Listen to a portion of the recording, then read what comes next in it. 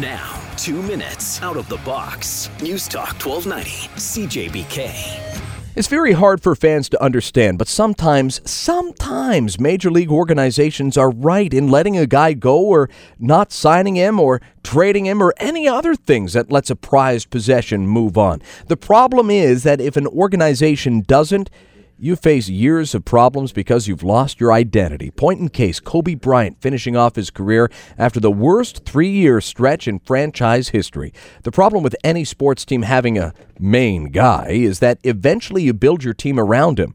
He's the main focus. And rightly so. Usually he or she is very talented and can carry the team, but it comes at the expense of necessary skills being underdeveloped on your future. In Kobe's case, his shot selection so enormous, the young kids that are now in charge of the team haven't had a chance to find their style yet. A new leader isn't even determined yet. And that can sometimes cause problems in the dressing room as conflict for competition arises.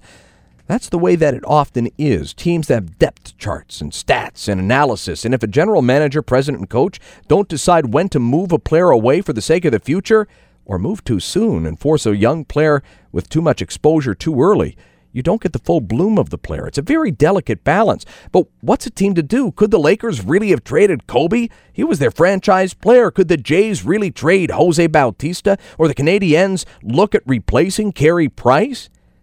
Well, it should always be an option.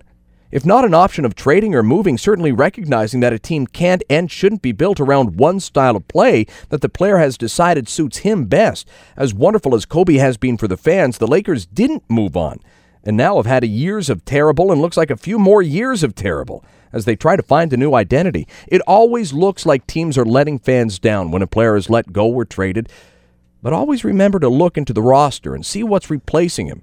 It may be a situation of short-term loss for long-term gain. At some point, everybody's career comes to an end, but hopefully the team franchise lives on for another chance at more championships.